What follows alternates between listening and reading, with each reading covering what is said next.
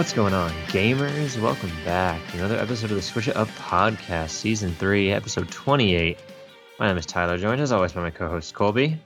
Colby, I see you have found yourself in the void. You have a little bit of light this time, though, so glad to see we have some... At the cost of my car battery, yes. Oh, you're. I was going to ask where that was coming from, but okay, so we're wasting taxpayer dollars. That's good.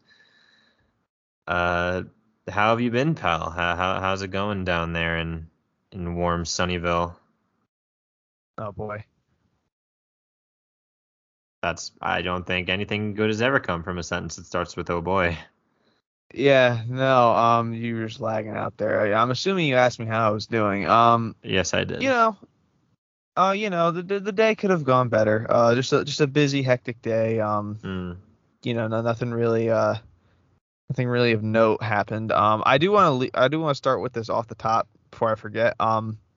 This Saturday, the boys, as in Boys. Samson and I, we're tossing our hats in the competitive ring with other podcasts. He is holding the bane of his being, and we are hosted by the Big Drink Energy podcast. We are competing in a Mario Kart 8 tournament with multiple other podcasts and podcasters. And yeah, 7:30 p.m. Eastern, they will be streaming it on their channel. Go check it out. Drop by. It'll be about an hour long. Can't thank those guys enough for including us, and we are both very excited to, play and get to hang out with them in Discord and stream and play Mario Kart and all that stuff. That being said, I am fucking washed. It is bad. I'm gonna need you. Like, it is going poorly. Like in these training sessions. I played for the first time yesterday. I somehow had a free trial. I do not know how I have a free online trial, but I did. So I redeemed it. I was getting my hat in the ring. It was competitive. Then, the Mario Kart fuckery would happen where I'd either end up in third or ninth by the end of the race. Today, just not good. I wasn't even in the mix. I wasn't close. I spent entire laps in last place. It very Colby. 2019 Colby would be very disappointed. But oh my I have until Saturday to shake that rust. It's not going well. I made us the favorites for betting odds. I'm gonna have to adjust that because I know you haven't played it at all. I didn't ask, but if I'm just for us, we might be in trouble. So I'm gonna need you to pop that fucking cartridge in and hit the sticks and find a build that works. I was planning on getting some reps in. Probably tomorrow. Busy week for me. Homework has been kicking my ass. I got exams coming up, beating my ass. But the fact that I even have it in my possession is pretty good sign. Shout out to my lovely girlfriend for allowing me to borrow her copy. I don't actually know if I've unlocked anything on my own personal account. I don't know if I've ever played Mario Kart 8 Deluxe on my Switch account, so we'll have to see what I have to work with come Saturday. But yeah, I'm excited. If you're washed, holy fuck, we are. I can't even imagine what the fuck I am. If you're rusty, I'm probably fucking. It's bad. Usually I hop on and I'm just naturally good, but I'm naturally not good anymore. I actually need to practice. I'm missing item. I'm spending entire laps without an item. I'm hitting certain grass patches that I normally don't hit when I'm cutting corners. The rave while I was gone is Waluigi on the Wiggler bike. I literally hopped into a lobby yesterday. That was the only build being used besides mine. It was all Waluigi on the Wiggler bike, and it was Daisy on my bike, which I don't remember the name of it. But yeah, I echo your sentiment with excited to be there, but. Not as easy as I thought it was going to be. I think we're still. I don't know. Is the meta still bikes? Are bikes still the meta? Dude, I don't even know what this Wiggler cart is. All I know is that it is in. It is back like crack. It is like joggers in 2016. They are all the way back. Jesus. Okay. Well, maybe I'll have to get some practice matches in right after this recording, but. Oh fuck! This is gonna be something. I can't wait to see. I'm more interested in what the commentary on us is going to be when Like I might be half dead. You might do the talking for Switch It Up because I'm getting my second COVID shot on Friday night. I don't know if a full 24 hours is going to be enough for me to recover. Of course. I mean, I can certainly try to be the mouthpiece of our podcast. I might just be a corpse playing Mario Kart Saturday night. Like, who knows? But I'm going to be there. I'm going to give it my best effort. I just can't. I have to beat Brock. We cannot let Brock beat us. No, that's correct. That is where I'll devote most of my energy to. We'll take that's a small goal to the top, small stepping stone. And also, hell, I've talked about this podcast on a fucking internship interview, so I guess I'm probably qualified to talk about it. Yes, anywhere. I agree. So, I agree. I did get the internship. I didn't get the internship, by the way. So they must not have listened to the podcast if that's the case. Yeah, it must not have. But yeah, well, I guess I was gonna say any gaming with you, but you just talked about you were grinding the cart. Any other gaming coming from your schedule? No, not really. I mean, and I can't even say I went back and watched some direct stuff. I have deemed Xenoblade Chronicles 3 a day one purchase for me, so that's another $60 gone. Speaking of money wasted away, I did get a job today. I am hired at Pinehurst Resort for golf. I passed my drug test, so I'm officially hired there. And yeah, that money will be used to fund the gaming backlog starting in March with Kerbo and the Forgotten Land. So exciting stuff coming, exciting gaming stuff coming up, but nothing as of right now. Let's hope your new golf course job is a little more pleasant than our last one. I imagine it will be. It's a different animal. A lot more notoriety here with this one. So moving up to the big leagues, huh? That's good. It really is the big leagues. But enough, chit chat. We got again, Saturday night, 7:30 p.m. Eastern. Hop on Twitch. Big Drink Energy podcast. Come hang out with us. Watch Switch It Up, kick some ass in Mario Kart. But moving on to, I guess I would now consider old news. This game got a week in the spotlight, and then Nintendo Direct came and just tore down the mantle and was like, okay, enough of that. Let's get Pokemon out of here and let's get the big ticket items in. But it has given my dear co-host Tyler here enough time to complete the game in its entirety. So we are now subject to, I wouldn't say entire spoiler review. I think you're actually going to keep it pretty spoiler free. I mean, that was kind of the question I had for it. Basically, this episode is all about me trying. It's going to be a review of Legends Arceus the pitch in full. It's going to be a bit of a pitch to Colby to see if I can actually get him to buy this game. Since, as if you've been listening, that has been a point of contention as to this game seems to be everything Colby wants. Why doesn't he want to get it? So we're going to see if I can. And he said, I think on the record, this is on the record that if I came on this podcast and said Legends Arceus was good, he would hear me out. So we're going to test that theory today. See if I'm a man of my word. I will hear you out. See if our good co-host turns into a hypocrite today. But yeah, that was the first question I had for you. Like, at this point, it was hard enough to avoid spoilers when the game wasn't even released yet. It's going to be virtually impossible for you to avoid spoilers now. So what do you want? Do you want a spoiler review? How spoiler review do you want it? Or do you want a mostly non-spoiler review? I've told you what I know, right? You've told me you saw a few Pokemon designs. That's about it. Yeah, that's all I know. Like, I don't know really I don't know anything about the plot. I don't know anything about, what happens during the game. I've seen gameplay of the game, as far as, combat and how it works with the overworld and stuff like that. But other than that, I know nothing about, what happens, what's going to happen, all that stuff. So, I mean, you don't have to, spoil the big ticket stuff in case we have anyone listening who's in my shoes or hasn't completed it yet. But, I mean, if you want to sprinkle in some minor ones here and there, that's fine with me. All right. So we'll say right now that it's a mostly non-spoiler review, but don't be surprised if a couple things spick through the cracks. Are you prepared to give it a score? Oh, yeah. Yeah, okay. I'm prepared. All right. Well, I mean, you know me. I'm pretty optimistic on this stuff. It probably won't change from the last preemptive score I gave it. But hell, I might even change my scoring opinion on it as we review. So. Okay. Well, Tyler, the floor is yours. Yeah. So Legends Arceus. This game had a lot to do. This game was, I mean, as most Pokemon games are, relentlessly, criticized for every single little detail of the trailers and the footage that we got pre-release. Pretty much every Pokemon game does that now. Sometimes it's not without justification, a la the wild area trees. BNGs.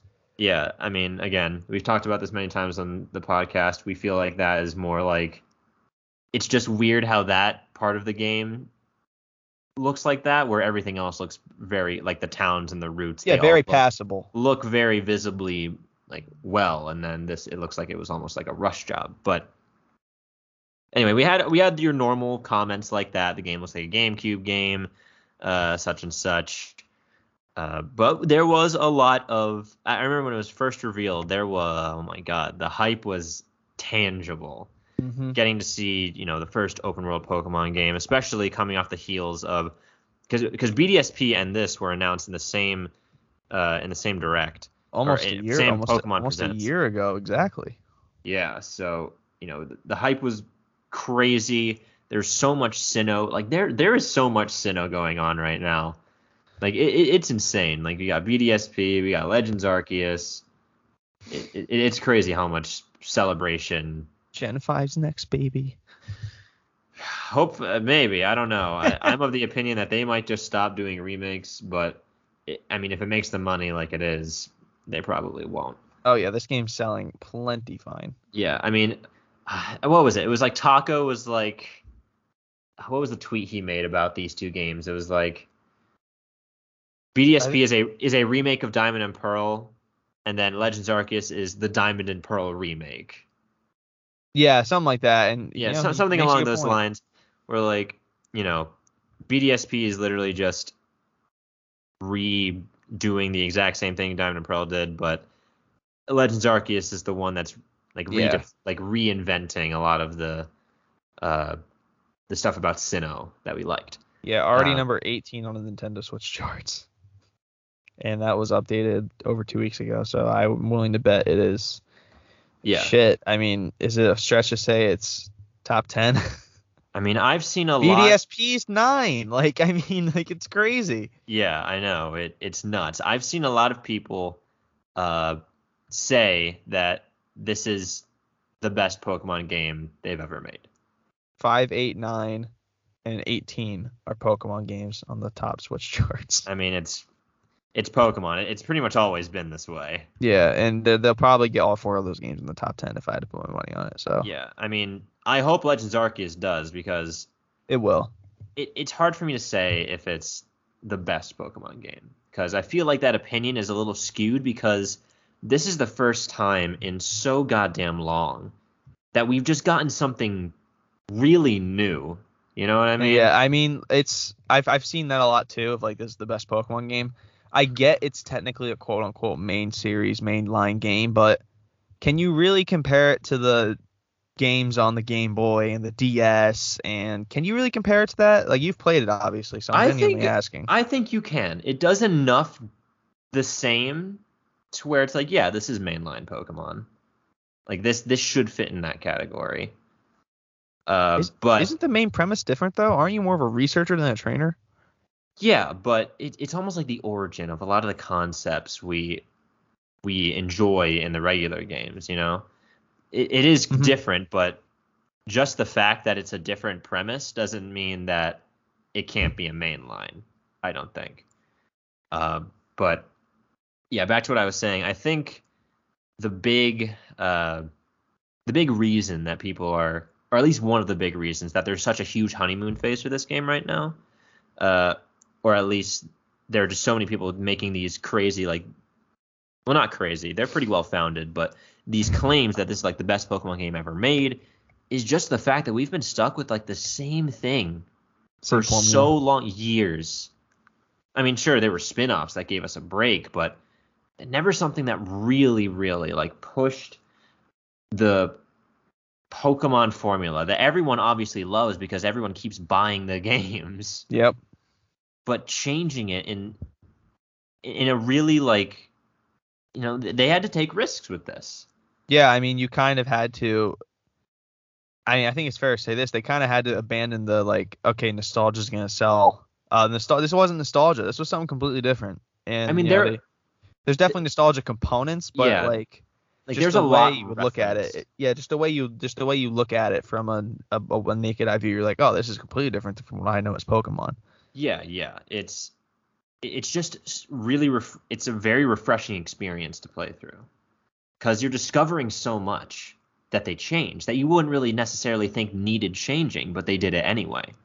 It seemed like the team really experimented with all sorts of new things, like how different moves work, how how just battling in general is done, how it's engaged, how many Pokemon you can have in a single fight. It's it's amazing. It's very freeing and open feeling.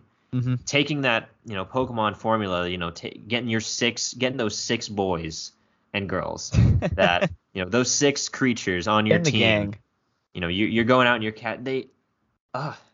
It's almost like because there's a very big emphasis on catching Pokemon, like catching a large amount of Pokemon in this game. So it's very much like Pokemon Go or Pokemon Let's Go feeling in that particular aspect. Yeah, from what I know, they do a good job of like making the Pokemon different sizes. Obviously, you have different IVs for them, so they do a good job of like making that a main emphasis. Yeah, they just make catching a bunch of Pokemon feel really rewarding. Like before, like in Go and it's not really in the main games. Yeah, like in Let's Go, guess main games, you would say like, well, you're rewarded for catching a large amount of the same Pokemon, and Go as well. But Go, it makes more sense because it's because just of the gameplay that it is. But there's no wild battle mechanic. So yeah. Yeah, I never really found the use for catching like literally double digits of the same Pokemon for any reason. But this game, come to think of it, I definitely did that in like Let's Go. I caught like 50 Chanseys. I don't know why, but I did. Yeah, I don't know why, but this game is the first mainline game, I think. Because even in Let's Go, like I didn't have to catch like a bunch of every Pokemon. I caught like one of each. But in this game, it makes it like a priority. Like you need, in order to progress in levels and stuff, you need to catch and fill out pages of the Pokedex. You need to, or the fastest way to do that at least is to catch multiple of the same Pokemon. And they make it feel super fun. You know what I mean? Like it. Mm-hmm. I wouldn't think that I'd have an enjoyable time of doing that. But the way that they, have Pokemon out in the open world, and the way that they have you interact with them and catch them, and that itself is its own challenge outside of battling, is catching Pokemon without battling them. I was about to ask, like, does that mechanic of not having to engage in a battle with every Pokemon you catch, does that make it more enjoyable? Oh my god, dude. It's such a good feeling, honestly. Just catching it and not having to worry about, like, potentially killing it. Yeah, or like, when you see... that. They just make it all so much faster.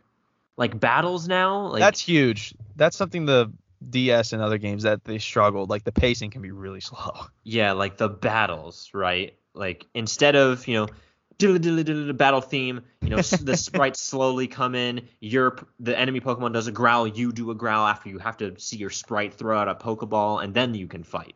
But in this, it's like you throw your Pokeball at the Pokemon, and then boom, you're in the battle right now. Like the little music starts, and then you're in, and it's so fast. Big. And like even like you can do so much at the same time. Can you like run around and shit while your Pokemon's fighting? Yes, you can. You can run around while your Pokemon's fighting. You can throw a bunch of Pokeballs in succession and just turn around and run and just go do something else while those Pokemon are being caught. You can just the multitasking feeling, just running around and finding all these Pokemon and gathering resources with your Pokemon at the same time. It's just all so fast and snappy and very responsive to your actions in the world. It just feels it's a hard feeling to describe. I had it written down that it was hard to describe this stuff, but I hope I'm getting the gist across of what I'm talking about. It just feels so snappy and quick, and it feels like you're making progress all the time. And because just the nature of Pokemon is that there's so many of the damn things. Obviously, there's no national dex in this game. You don't have every single Pokemon available. But is it just called the Pokedex? It is called the Pokedex, yes. It is still called the Pokedex, but it's honestly just a notebook, Like there's no like digital anything in this game. It's funny that the Rotom, that the Arceus phone and the notebook Pokedex exist in the same world. Yeah, the Arc phone is something completely different. It's a whole other beast. But yeah, just the way they did the Pokédex in this game, like it makes it so that you can get really lost in this game. It is very much Monster Hunter-esque in where you have a hub village that you always go to after missions and expeditions and such.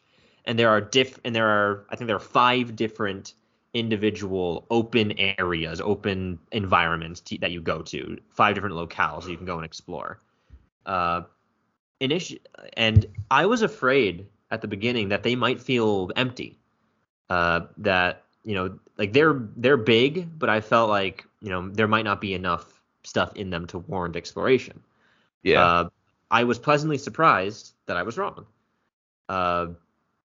There aren't some areas are more like landmark heavy than others. Like these are like landmarks. Like there are places to go and to look at and to see.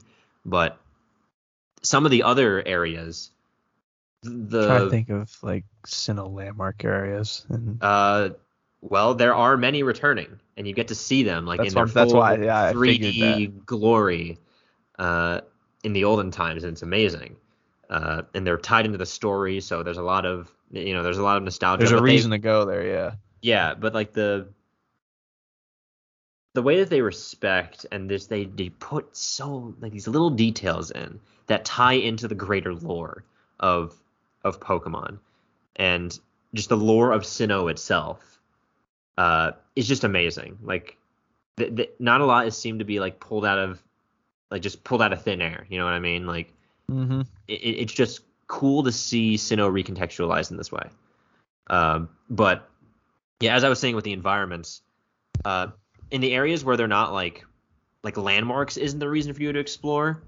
It's the different Pokemon that you will find in these different areas that makes you venture out. Because in this game they put a pretty damn good care into pairing Pokemon with their actual natural environments. Obviously, some Pokemon are so outlandish that they shouldn't really fit in any environment, but in general, they do a good job of just putting Pokemon in reasonable places, having certain places where this type of Pokemon will always be there, and that's a landmark in your mind now. Now you know that is where you find this Pokemon, et cetera, et cetera. And it really does make it rewarding to explore. And like I said, just the way that they made the Pokedex, where instead of you just catch one species of that Pokemon and the Pokedex is filled out, you have to catch multiple. You need to go out. There are research tasks. You don't have to complete all of them to get a full Pokedex. Like, good job, you have this Pokemon complete now. You can. I think doing every single research task for every single Pokemon is like the super end game. Like Hestu's gift. There's some. Yeah, it's basically like there's some super secret reward at the end. Yeah. I don't know what it is, but I assume that's what it is. But it's Hestu's gift. Like every game, it's just Hestu. He shows up and gives you seeds. I hope not. That would suck. But yeah, the Pokedex is like research levels. You don't need to do every single research task for that Pokemon to complete their Dex entry. But you have to do a certain amount of them. Every Pokemon has like, catch this many of this species and defeat this many of this species. But other times, some Pokemon have some unique ones. Like, you have seen it use this move this many times. Mm-hmm. And that can be either you battling them and them using that move against you, or you catching that Pokemon and using that move against others. There's times you've given it food by throwing berries near it to lure them over and to eat it. There are times that you've caught Pokemon at certain points of day, depending on what it is. Like there's one challenge where, like for Zubat, you have to catch them during the day, which is actually kind of challenging because they will despawn very quickly when morning comes, and because there's a day-night cycle in this game. Mm-hmm. And each Pokemon, like, it's not the same for every Pokemon. Like there are differences in the research tasks that you can do. Like, say, like like Gastrodon, I think, is like it has a unique one where it's like defeat. Well, not a unique one, but it has one that's different from a lot of others. It's like defeat this Pokemon with grass type attack specifically. Number defeated with this attack. So it's fun to multitask. Like, how many different research tasks can you stack on top of each other in this one Pokemon encounter? Mm-hmm. Like, Starly has number defeated, but also number defeated with rock type moves. So if I defeat this one with a rock type move, it will count for both categories, and that will work towards the research level. So again, just the multitasking feel of this game and the feeling of always progressing, you can just get lost in it, Yeah. Like, I know my friend, every time you complete a certain amount of the Pokedex, you will go up in a rank in the Galaxy organization that you're a part of. He got to, like, there's only 10 ranks, and he got to, like, rank 6 before even doing, like, the first major boss fight of the game. That's how crazy you can go with this. Like, you can just go, forget the main story, and just do your Pokedex if you want to. And upgrading the Pokedex, or upgrading your rank and doing more stuff in the Pokedex, allows you access to more items and more areas to explore. So it compounds on itself in a really satisfying way. There's the feeling of progression and that you are accomplishing a bunch of things very quickly. It's just a really good feeling, Yeah. And then you get to go to new areas, and then suddenly you can do it all over again for a new area, for a new Pokemon. And, some Pokemon act in different ways. Starly, for instance, will run from you. They won't even try to attack you. They'll just run. Bidoof will come trotting right up to you and just be curious, so you can catch them. You can just easily throw balls at them until you catch them. But I mean, like, on Twitter, Dialga smacks everything. Yeah, it's fun to, like, because you can throw out your Pokemon and you can just interact with them. He rocked Shaman, the video I saw. No, they do their attack animations sometimes for, like, interact animations. So. And the caption's always like, no! Yeah, no! Yeah. I've seen a Hippowdon eat Shaman, which is a fun one. The very good meme game, by the way. Very good. Oh, I was about to say, like, this game, like, meme-wise, probably the best Pokemon game ever. Like, yeah. There was one, oh my god, well, it was a bunch of Rowlets looking at the camera, and then, like, at the last second, a Gastrodon, like, ran across the screen looking at the camera. I was, like, crying laughing. Yeah, it's great. If you can't tell, this game is very good, in my opinion. I was a fan. Yeah, like I was saying, with Shinx, for instance, they will attack you. And when a Pokemon is enraged and trying to attack you, you can't just throw a Pokeball at it. You have to battle it, or get out of its sight and then try to throw until it can't detect you anymore, and then you can throw a Pokeball at it. I have breaking news. What's that?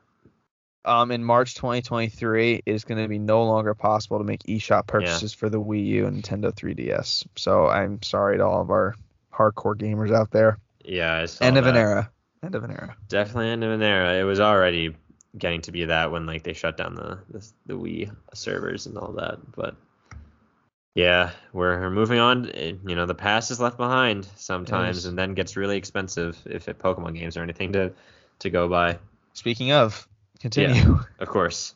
But yeah, just the different way Pokemon behave also adds another layer of complexity to it. And it's just you just gotta love yeah. Anyway, sorry.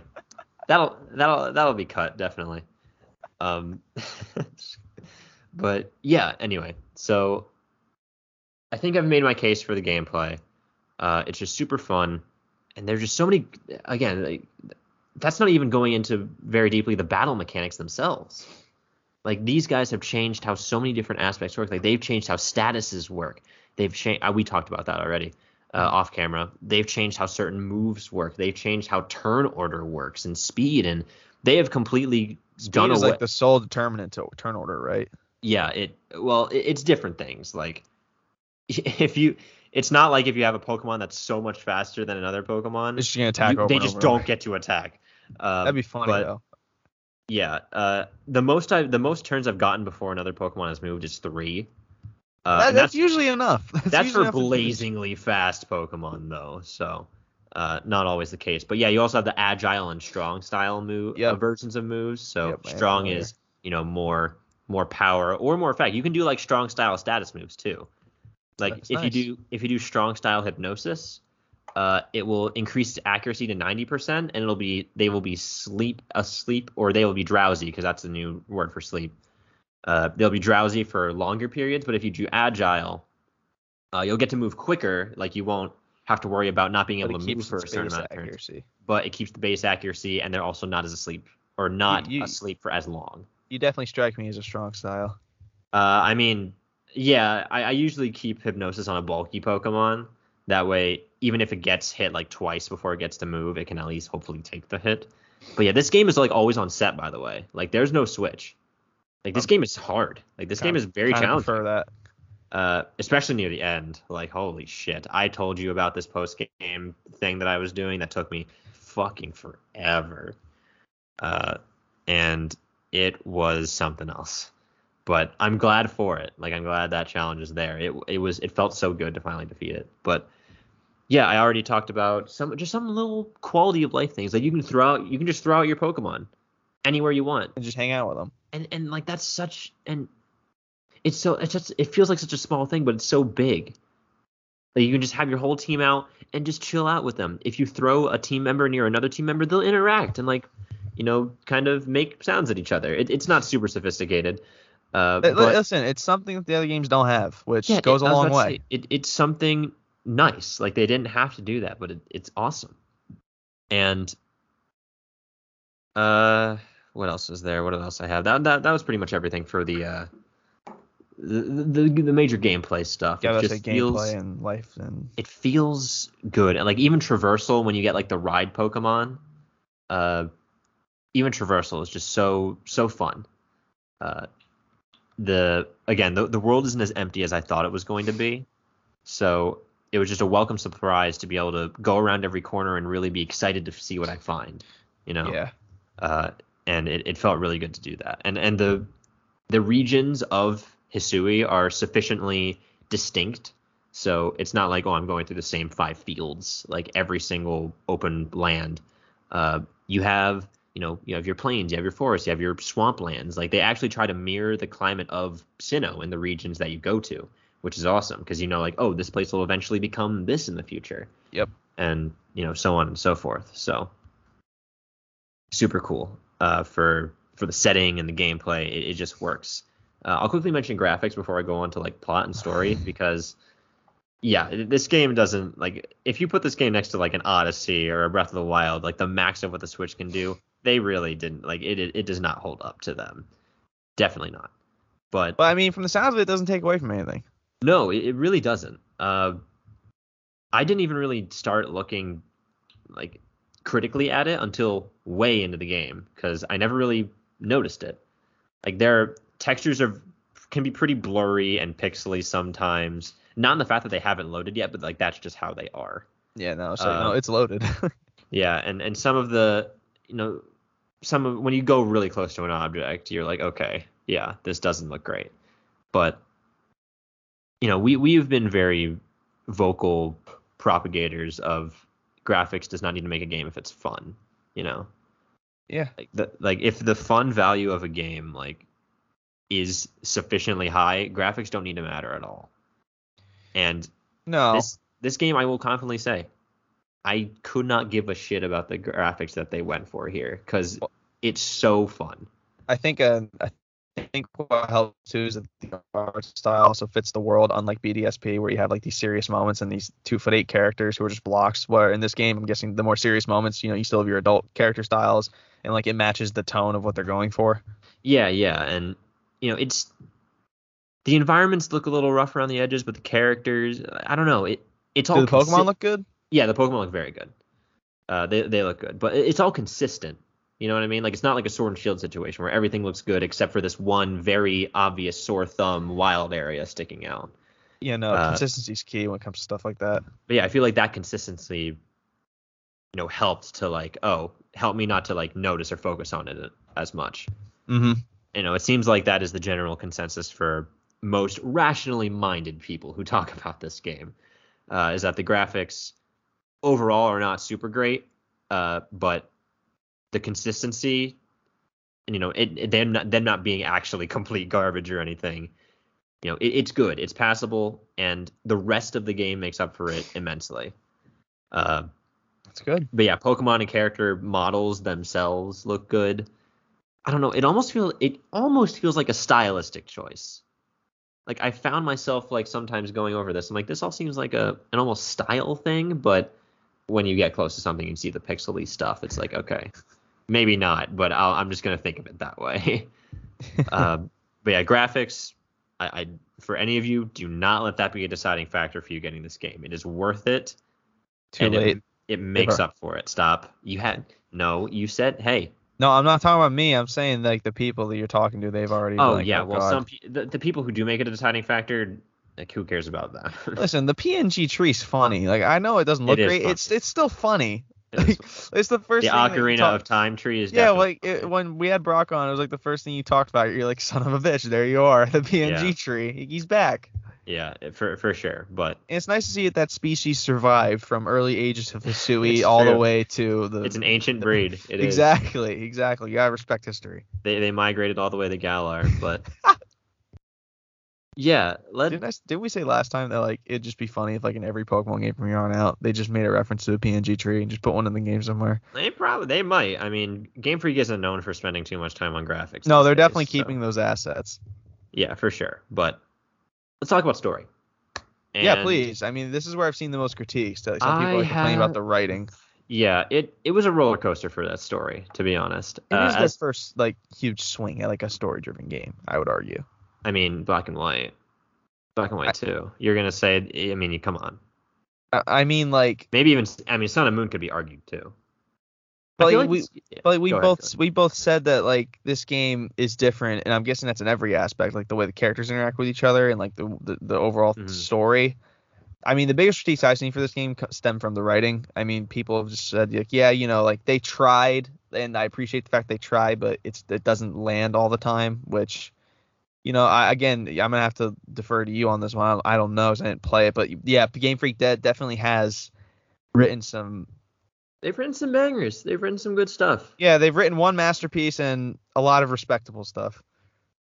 Yeah, some aspects of the story I like more than others. It's not always a consistent trip, but what they did is.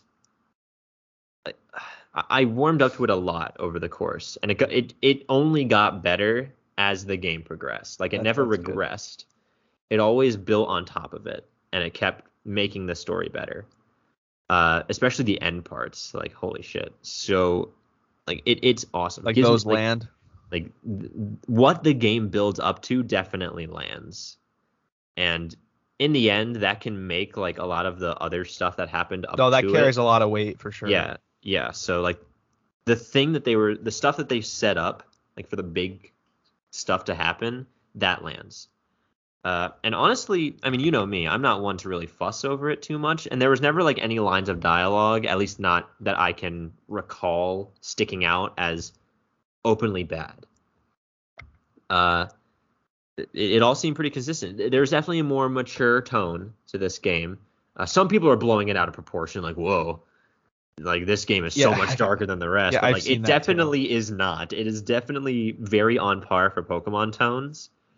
But just a little more serious. It gets to that Black and White, more serious tone at the moments. That's where they're at their best historically. At the moments where it counts. And it's really good. Game Freak is always, because I think we talked about this recently. The characters themselves, more than the plot, is more important more than the premise of the story itself. How the characters interact within that framework with each other, that is what makes the story That's what you remember.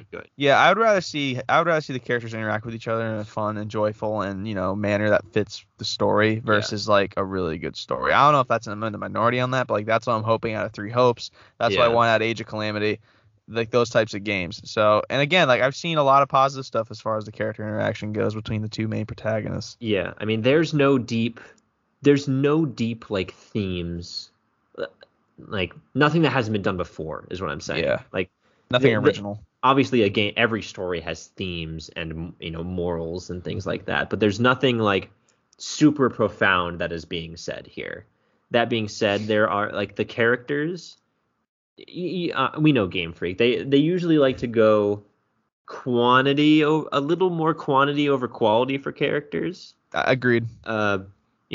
They make a lot of really cool looking characters, and Funny enough, the one game that didn't do that was Black and White, and what do you know? Yeah, of course. But I mean, the gym leaders, right? Like they're always like unique characters, but they don't always have a lot of personality in the games where they are released. The good thing about Pokemon is that you can bring them back in different things and then like flesh them out just a little bit each time. Yeah, in different ways, different games. Whether it's Masters, like Masters is doing a great job of that. Yeah, Masters definitely adds to that for sure. This game, like most of the characters you meet, like they have definite arcs. They're nothing like story wide spanning. Some of them are major ones. Actually, do have some discernible like arcs and pretty good character development, to be honest, in my opinion. But even like the smaller characters, like they have very moving stories. There are some in particular that I'm like, wow, that is very like moving. It feels important. It feels like I should care. It makes I care about these characters that I'm interacting with. None of them are. I don't know. It's hard to. It's hard for me to organize my opinions about this because I'm trying to compare it to like other Pokemon games. But I'm having a hard time doing so. But yeah, long story short, like the characters are very likable. Game Freak usually doesn't have a hard time making a character likable, but there's a lot more development than in this. Even in your main character, there's just a tad, just a little bit, which is pretty unprecedented for Game Freak. I mean, there are some, like, again, the more story-driven games like Sun and Moon and Black and White delve into the player character just a tiny bit. But ironically, this game made me feel a lot of the same things I felt playing Mystery Dungeon. Oh God! All right, well, move over. Heart Gold Soul Silver is number 2. Like there are some. It's interesting some of the mirrors that I can see from that game to this game. It's interesting. Just in the themes that this game carries. Like there are some beats where I'm like, I can almost remember like this happened kind of in the Mystery Dungeon games, just in a little bit of a different lens, obviously. But the Grovyle walk through a portal at Mount Cornet. No, I'd cry. A Grovyle cameo. Tower's like best game ever. Yeah, seriously. But no, I don't know, man. It's good. Like it's hard to explain without spoiling. You know what I mean? Mm-hmm. Like, and I do want you to get this game because I think you would like it. I do. Like, I didn't know. I was with you. I did not know going into it if this is something that we would like. Yeah. Just because we like Breath of the Wild and Pokemon doesn't mean that we would like an open world Pokemon game. But I think they really stuck it on the execution. Like works. It really works. Like people are already clamoring for more Legends games like this in the future. Rock wanted to make this the new standard. I mean, I don't think they'll ever make this the new standard. At least not the battling part. No, but I think it can get the what did I say? Like a Let's Go new Snap treatment where like maybe every couple of years we get a game like this. I don't know. I want it to be a lot more. It's gonna be hard to do. It's gonna be hard to do. Yeah, it's gonna be hard to do another Pokemon origin story. Like if this is your big Pokemon origin story, like I don't really know where you take that from here. It's not really a Pokemon origin story. It's more of a Sinnoh. Like everything is mostly self-contained to Sinnoh. There are lots of references to the wider Pokemon world. so it doesn't feel like it's just a closed circuit, which is nice. Yeah, I know, but like you can't do this with each region. If you're maybe like, not, okay, maybe not as grandiose. Yeah, like Sinnoh has a lot of like gods. And, actually, like, never mind. The background story of Hone could be pretty interesting, but like, yeah, you know, there's a lot of potential, but like, I just don't. You teeter on the line of like, okay, we've literally told the same story in a different game, where it's like, okay, here's the background story of Hoenn, here's the background story of Johto. Like, I don't know how often you can do that. It's Pokemon; they can do whatever they want, but like, you know what I mean. Yeah, I mean, they could. I feel like they could make this work in a modern day setting if they, you know, not all these Legends games have to be so far in the past or whatever. Yeah. But I could see it happening. Like Hoenn could definitely be interesting, especially, you know, going into the Legends of, you know, the Weather Trio fucking everything up all the time. Ooh, excuse me. That'd be really cool to see that original scene of Rayquaza descending from the heavens and being shut the fuck up, and just parting the Red Sea and telling them to go away. I mean, if they did Hoenn's origin story, it'd be interesting to see if we could see Zinnia's like ancestors. The Draconids, yeah. It'd be interesting to see though if they went with the Omega Ruby Alpha Sapphire origin or like Ruby Sapphire origin, because Omega Ruby Alpha Sapphire's got them like is deeply connected to Mega Evolution, so they'd have to bring that back. You'd put that in the Mega Evolution world, yeah. I think that'd be really cool to see. I mean, I think Omega Ruby Alpha Sapphire has a lot more to work with than. Agreed. That's just because of the time it was released. Yeah, I mean, because Sinnoh just lends itself so easily to like expansive lore, you know. 100%. Like there are very historical. The legendary Pokemon of that region are actual gods. Aren't they the Creation Trio? Isn't that their name? Yeah, the Creation. Well, I'm not sure if that's like the official name, but that's what the fans have mostly called them. Well, yeah. I mean, yeah, I'm willing to concede that if you have the god of space and time in your trio, you can have creation. Yeah, I mean, Sinnoh's like big through line is always like looking into the past and like it's very historic. It's very historically driven. Yeah, like Cynthia's like a ruin hunter. You have a whole Canalave library full of myths of Pokemon, myths and legends. Some of which are kind of referenced in this game. You have lakes. You have the lakes there with the. I was about to say you have the little origins of human emotion. Yeah, as Pokemon. It's like, true. You do. Sinnoh has some pretty like, whoa, okay, buddy, legendary. It's like they're a little like. Whoa, take it easy, man. Off the chart, yeah. Yeah, definitely. Like Hoenn's got like it's almost like the Hoenns are just like walking natural disasters. So it'd be interesting to see. Literally, yeah. Plus Deoxys. Yeah, it'd be interesting to see like a region where you're just under constant threat of complete annihilation. That's so funny. I think that'd be the next game they have to do is Hoenn. I need to see that. Yeah. Like, we just survived a potential earthquake. Up tomorrow, tsunami could happen any day now. Now what they could do is they could do like alternate timeline. You know, like alternate timeline versions of the games, right? Yeah. Like I saw pictures like post-apocalyptic like Unova games where Kyurem roams free and freezes everything. Oh my god, that'd be sick. How cool, right? That'd be really cool. Unova has some stuff because you have the original dragon and all that stuff, and the Kingdom War, which would be really cool. Yeah, X and Y has the great Pokemon War and the ultimate weapon and things like that. So Kalos could be cool. Sun and Moon has like all the wormholes and shit. So Sun and Moon has the ancient history when the Ultra Beasts first came. Yeah, because I think technically Solgaleo and Lunala they're not Ultra Beasts per se, but they're just a species of Pokemon that kind of make their home in all. And you have Necrozma, he's terrifying. And Necrozma for sure. Like maybe like the Ultra Megalopolis is like the alternate dimension that you go in to fight Ultra Necrozma in Sun and Moon. So hell, we could have a whole game set maybe in that dimension with those people.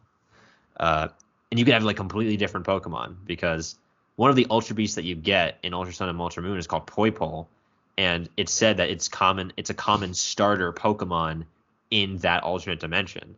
So you could have like just completely off the rails like a different Pokemon setup for that. Yeah, game. you have a lot of ways to take it. Yeah, but this is all speculation. What I'm saying is that this game has really left an impact where people are now speculating on this, you know? Yeah. And it's just so cool. Like I'm sure you'll see a shit ton of fan art on Twitter. I already have. It looks great. about all the characters and such. I mean, I can't get over the Moist Critical Typhlosion video. That makes me laugh every time I see it. Yeah, of course you have a ton of new Hisuian forms of Pokemon, some that you have no idea about. It's just like, yeah, I imagine. Like some that just completely blindsided me, like some of the Hisuian forms, because we did not see them at all in the trailers, which is awesome. I loved that feeling of discovery, of finding all these new forms. Arceus wasn't in any of the trailers. I don't think he was. No, he wasn't. He wasn't. I mean, except I'm willing to concede. I think he's in this game, but jury's still out. He is in this game. Yeah, that's all I'm gonna say. He's in the game. All right. I can't really. You win, everyone. You win. Who told me he'd be in the game? You all win. He's in the game. But what else is there to talk about, man? This game has gotten everyone in such a frenzy. Like, everyone wants more. I do definitely want more. I haven't been playing it for a little bit. I have completed the story and everything, but I still have to complete the Pokédex. This game has ushered in a new era of shiny hunting as well. The way that works is a little different. Oh, jeez, I can't even imagine. A good change is they have completely thrown out IVs and EVs for this game. Oh, there are like they're called effort levels, and they're much more streamlined in this game than the other games, which is great. You just use like certain items to like incrementally increase a certain stat, and then once you use a certain amount of a single item on a stat, you can't use that item anymore. You have to use like a better version of that item, and it kind of compounds on itself until you get like a maxed out stat. You can't just max it all in one go or anything, but the way they do it is a lot more straightforward and not as crazy complicated as the Pokemon games. IVs are a thing of the past. There are no held items or abilities either for Pokemon, so that alone completely switches up like how battles work. Like, levitate Pokemon are not safe from Earthquake anymore. Actually, Earthquake isn't even a move in this game, I don't think. Damn. That's another thing. A lot of like the move selection has changed, and I think what some Pokemon can and can't learn has changed. The way that your Pokemon can learn moves changed. Like, you'll like this. I will say this. I think this might be a little bit of a spoiler, but it might be an incentive. Okay. So when a Pokemon learns a move, it doesn't automatically have to forget another one. So basically, you have a whole pool of moves that your Pokemon learns that you can swap out on the fly. Like, you don't need to go to anyone. That's like, definitely helpful. You just go into your party, click on a Pokemon, and you can change their moves for their entire move pool. And that's something that should stick around, I think. Heart scales are a pain in the ass. Oh, I'm going up against this. Like, I have my starter was Rala, so I have a Decidueye now. Can't Cyndaquil learn Aerial Ace? Like, can't. A lot of things can learn Aerial Ace in this game. It's kind of the de facto flying move that doesn't do recoil. Is actually Aerial Ace. Okay. At least for physical attackers, Air Slash obviously still exists. But yeah, like I have a Decidueye, and I was going up against like a Pokemon that didn't have much for, but it knew Shadow Claw. Like in its pool of moves they could choose from, it knew Shadow Claw. So yeah. I just switched it out for like Aerial Ace. And then I switched it back after the battle was done. Like, you can do a lot of prep. You can do prep work for individual battles without having to go.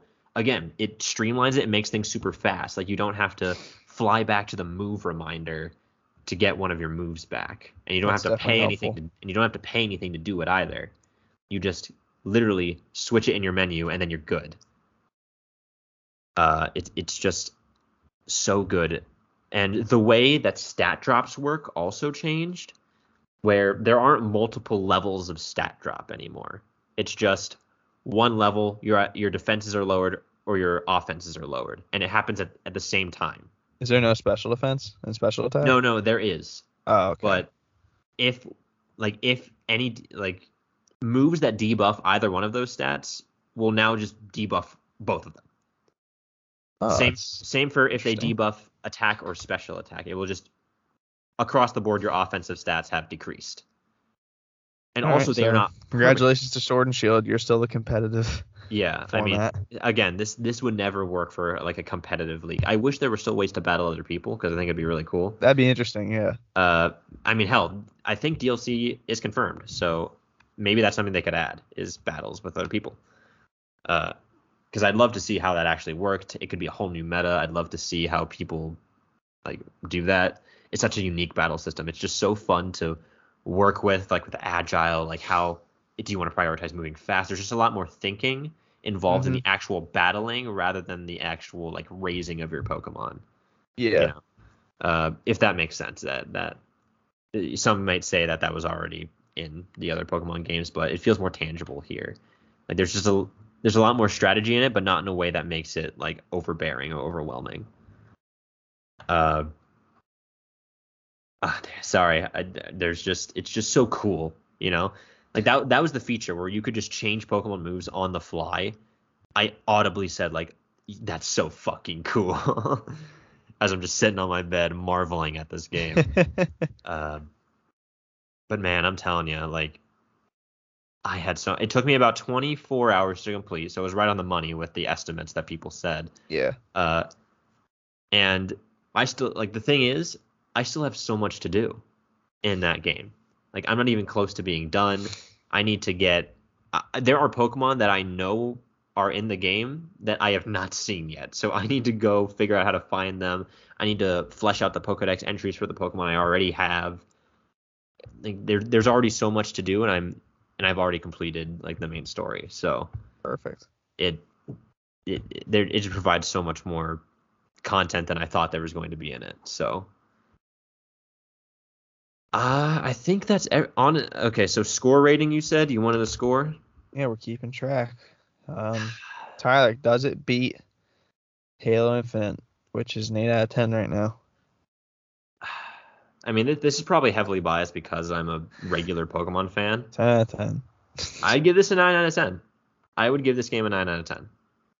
Okay, new leader in the clubhouse is Pokemon Legends Arceus. Like, really the only thing that is a factor is that the graphics are a little meh. But pretty much everything else is amazing. Like, they really impressed me with this game. Like, they had a lot to live up to for fan expectations, and they really impressed me. Like, it seemed like you can feel. I talked about this with Fire Emblem, and I haven't really talked about it for a lot of other games, but like you can feel the passion and the work that went into this game. Like you that matters. Yeah, it does matter. Like that's a tangible feeling that some games have and some games don't. And you know, while this one, I would say this one you don't. It's a Pokemon game, so it's harder to get that feeling. But just the dialogue and the way they incorporated the lore, like they cared about keeping their lore like interesting and also consistent, so that it references other things for people to find and speculate about and think like, oh, that's so cool. I remember this detail from this game, and all that stuff. You can feel that they actually were like, you can feel the effort. You know what I mean? Like they didn't. This isn't just a cash grab. This isn't just like oh, look at this shiny new gameplay formula, but we didn't do anything with like anything cool with it. Yeah. Like they really, I feel like pulled out the stops to make this game different and interesting and just quality. And I would say it is the best Pokemon game I've played in years. It's the most I've smiled while playing a Pokemon game for a while. Like. For the right reasons, anyway. Yeah, like the amount of times I felt myself like I have felt the smile creep across my face as certain things happened. Now that could be because you know it's Sinnoh and seeing a lot of you know. It's no secret that like most of the characters in this game are or seem to be ancestors of other characters we see in the present day, but you know seeing certain characters do certain things or getting to certain moments in the story and just like, oh my god, they actually did that. It probably does actually rely more on nostalgia than we think. It's just Sinnoh nostalgia is new to us, like seeing it acted upon anyway. It is, yeah. Seeing the Sinnoh nostalgia acted upon in a game. So it probably doesn't feel it simultaneously doesn't feel like fan service, but it does, but it is, but it's in a good way. You know what I mean? Yep. Like it's done tastefully where it needs to without relying too much on it. Like the unique parts about this game shine so bright in context to just the other things they pulled to keep to keep those references and those connections in for the players, because they know that's what we want to see. So yeah, this game I would totally be confident giving it a 9 out of 10. I honestly loved every moment of it. Just the feeling of discovery I had at every turn, and just the new things that I thought they weren't going to change. Like, I haven't even told you everything they changed. I've deliberately kept some things from you, if indeed you decide to get this game. I'm thinking about it. I mean, like, when the funds come in, I am thinking about picking this up, actually, like, sincerely. Like, it's going to be hard to avoid the spoilers, and it may not have the same impact on you anymore. Like, if I had looked up everything that happened in this game's rating would probably be much lower. Because I'm all in it for, like, those oh shit surprise moments. Yeah, big time. That's why I don't understand leakers. I don't understand people who want to see every single fucking bit of a game before it comes out. Because I'll say, like, some of those moments probably bumped up this game like a point or two. So, at least in my book. So, I mean, you talk about things we only see any more of. I mean, looking further than Doctor Strange, that's a different story. Yeah, for sure. But yeah, that's about everything I'll say on Legends Arceus. I did spoil a few mechanics in the game, but I feel like they spoil anything. That's what you want to spoil if you're gonna spoil anything. It's just gameplay stuff. Yeah, I mean, again, story I think is definitely, like, you should experience it on your own. It's compelling. Like, it's good. It's not like Three Houses level like character development storytelling, but for Pokemon, it's very good. Very good characters, very likable characters that you care about and interact with regularly. They're not just one and dones. They return, or at least you have time with them for a significant amount of time. Yeah. Like, it's good. It's really good. 9 out of 10. Go buy the game. It's amazing. All right, message received. That was good. Well done. Thank you. I hope that 55 minutes later, well done. I hope that you get the game, Colby. I really do. All right. I'll put it on the back burner. I mean, I guess that's all I can ask. I know funds are tight right now, and we got Curb. They always are. Yeah. Something you definitely want. The window is closing, so we got to get these checks in so we can get these games purchased. For sure. All right. Yeah. Isn't another game that you recently got? Isn't that up next? Oh Christ, we're an hour in and we're gonna do this.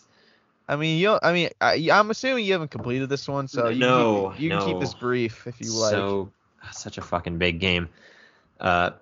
Excuse me. Dying Light 2 is what I've been preoccupying myself with. That's a game I've been playing most of this week. Has been Dying Light, and it runs. There have been ups and downs with the game, but I'm enjoying my time with it. I'm having a lot of fun. I have expressed my concern of running it on the original Xbox One, and those concerns have come to light. There's a lot of lag, and there are a lot of glitches. None of which are super game breaking. Some of them. Is this game coming to Switch? It is. Oh my, I forgot about that. I mean, it already is on Switch. I don't know how it's running. I don't know if I want to know. I think I know the answer. Because this game is so fucking, like, it's so big, dude. Like, oh my fucking god. That there's no way it runs on Switch. Zero fucking possibility. No fucking chance. I need to look that up because I completely fucking forgot it was going to be on Switch. This game, oh my god. It's just so big. There's so much to do. It's almost overwhelming. Like it does the thing where there's so many like icons on the map for different things to do at a single time that it's kind of overwhelming. Like every time I use my survivor sense to look around, there's just like 50 pings all over the place for different things to do. And what sucks is that you can't immediately do all of them because a lot of them are locked behind like, it has to be night for you to do this. Ugh. Can you time travel? Which honestly, yeah, you can. Which I think is honestly a good thing. Because Dying Light 1 allows you to escape the night fairly easily. Like not a lot of missions were night required, so you didn't have to worry about literally the scariest part of the game if you didn't want to. But this game, a lot of missions are just night missions. A lot of side quests, like you can only complete them at night. So the game is like, no, you're going to go through this hell that we created for you. You have no choice, pal. You have no choice, which I like. It definitely makes the game more challenging. I would say yeah. It also makes it more rewarding for you to get those combat perks. The combat itself has been massively overhauled. Human combat is a lot more frequent and a lot better than it was in Dying Light 1. You're fighting humans pretty much more than you're fighting actual infected, which is great. I like that. And again, it's not easy. It challenges you. It's not a walk in the park. And I have died a good bit. I have eaten shit a lot. You're dying light. It's true, but there's not a huge penalty for dying. Sometimes if you die in the wrong spot, some glitches can activate where you have to you have to fast travel somewhere to get rid of it. Like if you die during certain missions that are timed, there's a bug where it's just like a death loop where it will spawn you way far away from the mission, so you have no chance of getting to the objective in time. Oh boy! And you're just stuck there. Like there you just can't unless you like restart the game. I was like, yeah, just turn it off. So yeah, there are some bugs. But to be fair, Techland is being very open. Like on their Discord, they're tweeting about bugs. They are not trying to hide any bugs. They are actively saying, good. Like, this is what the bug does. This is where it happens. This is what we're doing to fix it. Good. This is what you can do. So they're being very open. I mean, Techland was already like they were very open with everything up to the release of this game. They were interacting with fans. Like, I don't think they are a bad developer. I don't think this is a thing of like, oh, they don't care. That's why all these bugs are in. They definitely do care. The story is a little wonky. I will say that. A little wonky in places, but I feel like it'll be better when I look back on it. Like when I look back on it as a whole, because this game is one, like there are many narratives. Like you have so many different choices you can make in the game that will change different events, different outcomes. I didn't really realize the depth of it until I got into a cutscene where we were going over a plan of attack. I'm with this faction, and we go over a plan of attack for taking this radio tower. And the guy said, like, oh, we needed to return power to the sector, so I was going to send one of my squads to go turn on the power grid, but you already did that. And I remember, like, oh, yeah, fuck, I did go to that power station that, like, I did not have to go to. My objective wasn't there, but I went out of my way to go there, and I turned on the power. And I feel like that cutscene that would be a part of the mission. Like, oh, you have to go and do that right now. But since I already did it, we just had to skip that part, and it was mentioned in the dialogue. That's cool. Which was awesome. And I like that a lot. And they even, like, I didn't even because you can give control of those facilities to one of two factions, the Peacekeepers or the Survivors. Mm-hmm. And I was working with the Peacekeepers for this specific cutscene, and they said, like, it's a shame that you handed it over to the other side, but we can still use it, Mm-hmm. So, like, they even take into account, like, what alignment you assign these facilities to, which is awesome. But the fact that this game is so big is kind of a negative for me because of my hardware. Like, there's a lot of lag. It's not an Xbox One game. Some loading times are really, like, getting into the menu itself can take forever. A good, like, 5 seconds. Oh, boy. Like, it can be pretty chuggy sometimes, which is not super great. But turn your Switch into a nuclear bomb. You know what to do. Yeah, for sure. But in the end, nothing super game-breaking has happened. Most of the glitches have been audio for me, which is annoying. That is annoying. That's really annoying. Yeah, but it's nothing that's unfixable, and it's nothing that's super persistent. Nothing that a good reset or a good fast travel can't stop. And the rest of the game, like, even if the story isn't super cohesive, like not all, like the way that you are going about doing what your character wants to do is a little kind of roundabout. But I feel like that is kind of a side effect of such a choice-based game that you need to try to cater to every player's choice. So I feel like that might be why. And again, when I look back on it, like as a whole of what happened in the story, I think it'll be better. It's already getting better right now. There's some interesting twists happening, all sorts of stuff. So, but the real motivator for me to keep playing this game is not the story most of the time. It's more the abilities that you unlock as you progress. Because Dying Light 1, again, story wasn't spectacular, but gameplay was superb. But that seems to be the consensus on that game, which I totally agree with. This game seems to be kind of following in those footsteps, but is doing a better job of the story. That's important. But the gameplay, they have just they've made some changes, some of which I'm sure people do not like, but I think are okay. But just every ability you get, you just feel it. It's like one step closer to like being like this fucking super soldier. Like you can do all sorts of crazy, like awesome parkour moves. You can wall run in this game now, which you couldn't do in Dying Light 1. All sorts of combat abilities that make the combat like super flowy and really awesome. You do some really cool tricks to turn the tide of battle. I don't know. I'm just having a really fun time. Maybe it's because I know what it's like to be stupid overpowered in Dying Light 1. Like I know what it's like to have those maxed out stats and be absolutely unstoppable. I know what it's like to be a god. And I want to be that again. So that is what's driving me to like gotta find more upgrades. Tyler's thirst for power is gonna be his demise.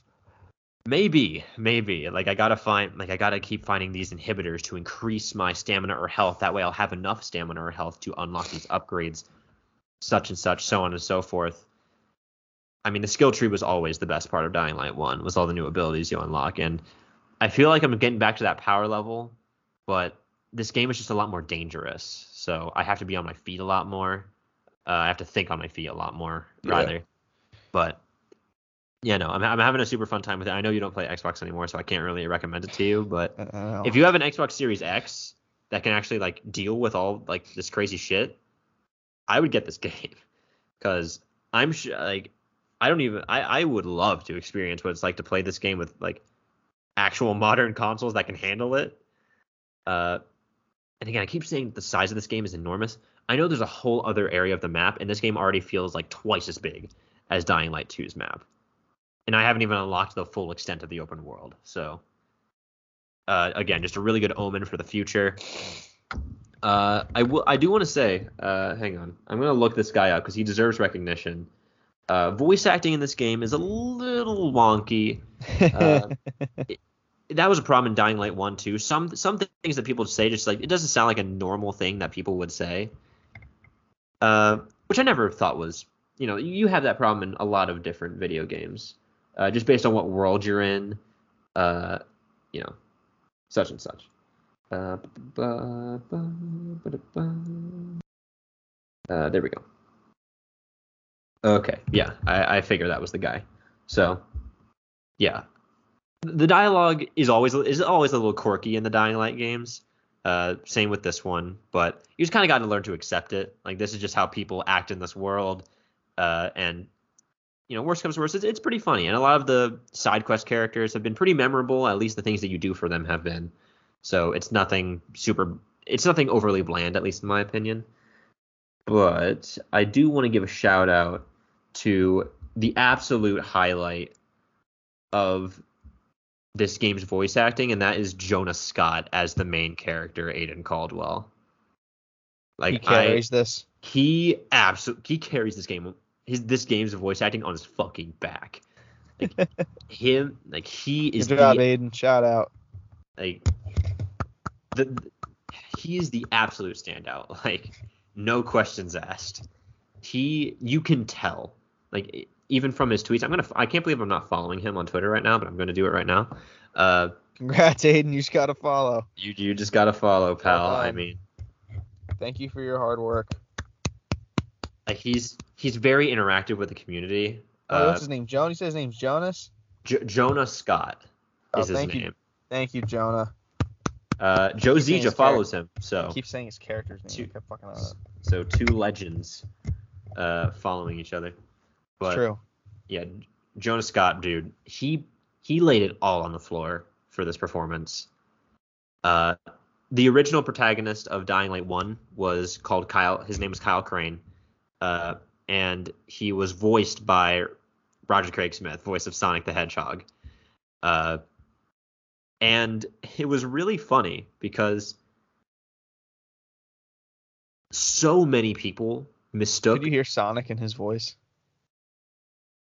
A little. You can hear it a little. Some people have actually made Sonic animations using Dying Light dialogue, and it's so fucking funny. But you could hear it a little bit. He's also the voice of Mirage in Apex Legends, so. You did tell me that. Yeah. So Roger Craig Smith is just kind of a voice acting legend. Another legend. So many people thought that that Aiden was voiced by Roger Craig Smith. Because I'm not going to lie, they sound incredibly similar. Like I will actually, after this recording is done, I will play you voice clips. Like, it's uncanny. Also, shout out Sonic trilogy. Yeah, of course.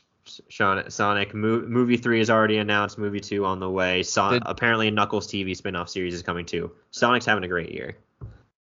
Very early, yes. But yeah, even in Dying Light 1, Kyle Crane and Roger Craig Smith voicing him, they also carried that game as well. So these two games have a very strong protagonist leads, and just their dialogue is so fucking amazing. Like, they can be badass, they can be like so over everything, and just the vulgar nature of the dialogue in Dying Light allows them to do some really interesting dialogue with them. But Aiden for sure feels like both of the protagonists felt like the most human characters in the game. And it really felt like it made them much more relatable. You know what I mean? Yeah, definitely. And Aiden has a lot more of a story, like of a backstory, than Kyle does. Yeah. Like, Kyle was more about like his whole thing was that he was an agent hired by the government to go into the first infected city of the world, Haran, and to not even like it wasn't like mission up. Yeah, it wasn't a helping the people mission. It was this government fugitive is on the loose. We need you to go and stop that. But over time, he learned to care for the people of the city, and that it was worth saving and not just abandoning. And in the end, he turns against like this cold, like militaristic organization that he was originally working for, and sides with the people of the city. Aiden has a bit more of like, it's a lot more personal. Like, you get to know like his backstory. There's a lot of flashback scenes. Yeah. It's a lot more of like, oh, we're gonna delve into this guy's past rather than his present.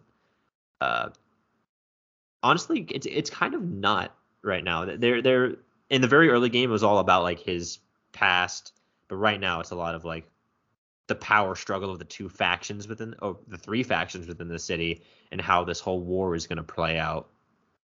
And yeah, again, just Jonah Scott, amazing. Before I move on from voice acting, he just did a great job, and I have no doubt that he'll have still have an amazing performance, even for the rest of the game. He's just awesome.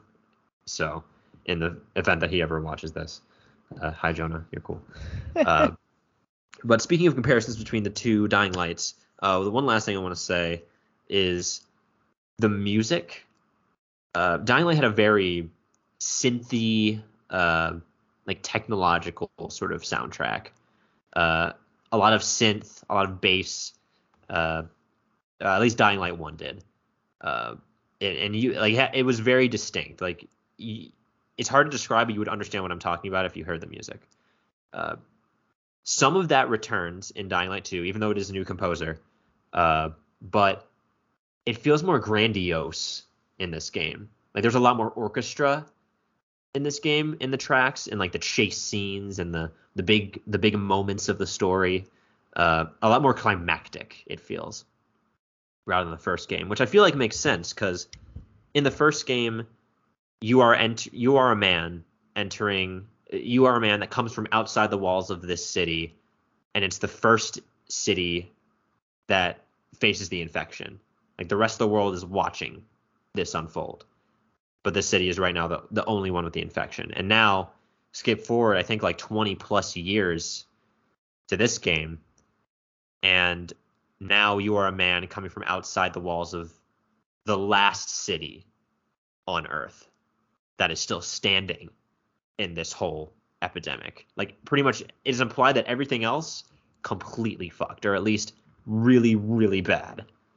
But this city is kind of like the last bastion of humanity at its peak, or at least at its survivable rate. So it's a lot. I feel like the music makes sense, but the homages to the first game are not lost. Like they're still in there, but they're mixed and changed with this more grandiose and epic score. Just something that I found myself thinking about while I was playing, and so any aspect of a game that gets me to think like that is pretty fucking cool. So I feel really bad because I feel like I've kind of dominated this episode so far. I haven't really given you a chance to talk. I don't know what I can add, to be honest. Yeah, sorry about that. But that's everything I had on Dying Light 2. I'm having a really good time with it. Some bugs and glitches aside, and some performance issues. I'm having a good time with it, and it's shaping out to be everything I wanted and more, which I hope stays consistent. That's good, yeah. Since I think it's like my third favorite game of all time. It's up there. It's definitely up there. So, yeah, I'll once I finish that, you can add another score to the board once I'm done with that. So. I already have the game added, just waiting on a score. Oh fuck. So yeah, that is everything from me. We're already an hour and 30 in. Anything else you want to add?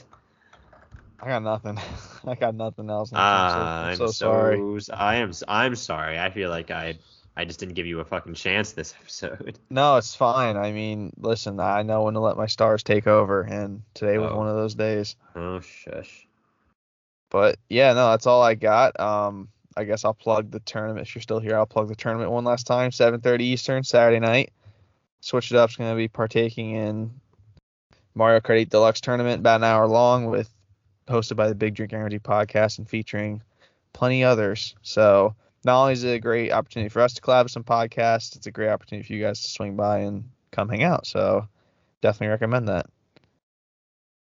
And hopefully we find our rhythm before Saturday, because it's not looking good right now.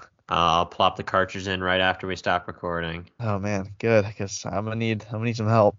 Well, after I finish up a bit of homework, but then I will start. There you go. Love it. Yeah, this week is pretty fucking crazy for me. So yeah, me too. I might not be able to get a lot in, but just loosen up the thumbs. That's all I ask. I'll do my best.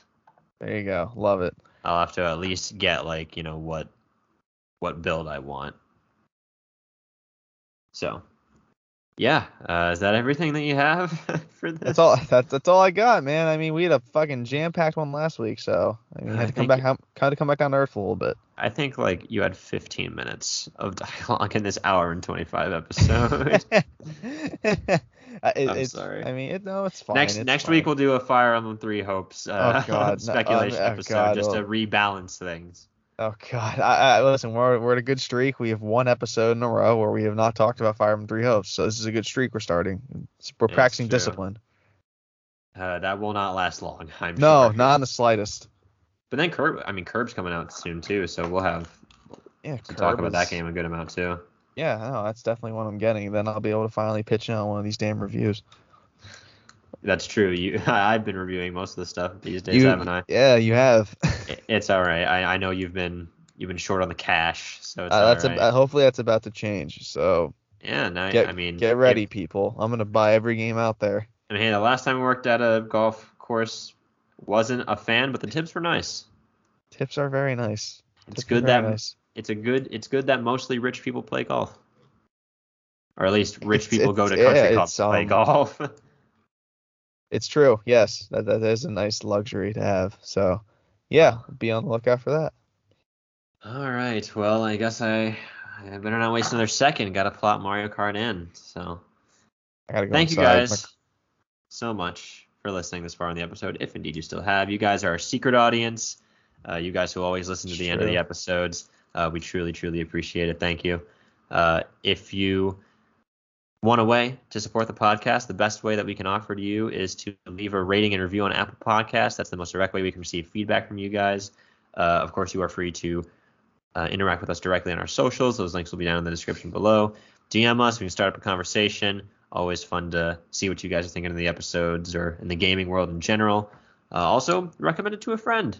If you have any gaming friends or people who you think we would like what we ramble on about here, shoot them our way, and we'll try and entertain them the best we can. But yeah, Colby, any final remarks before we head off to our training arc of this of the story we found ourselves in? No, I've got nothing. Again, come swing by Saturday night, but other than that, yeah, thank you as always, guys. We always appreciate it. Tell a friend and tell a friend. All right. I will say, I did wear that Kamek shirt to bed last night. So I felt his knowledge coursing through my veins. That's why you're able to talk so much and so knowledgeably, because Kamek's knowledge just seeped into you overnight. It definitely gave me a refresher for sure. Good, I'm glad. He'll do that.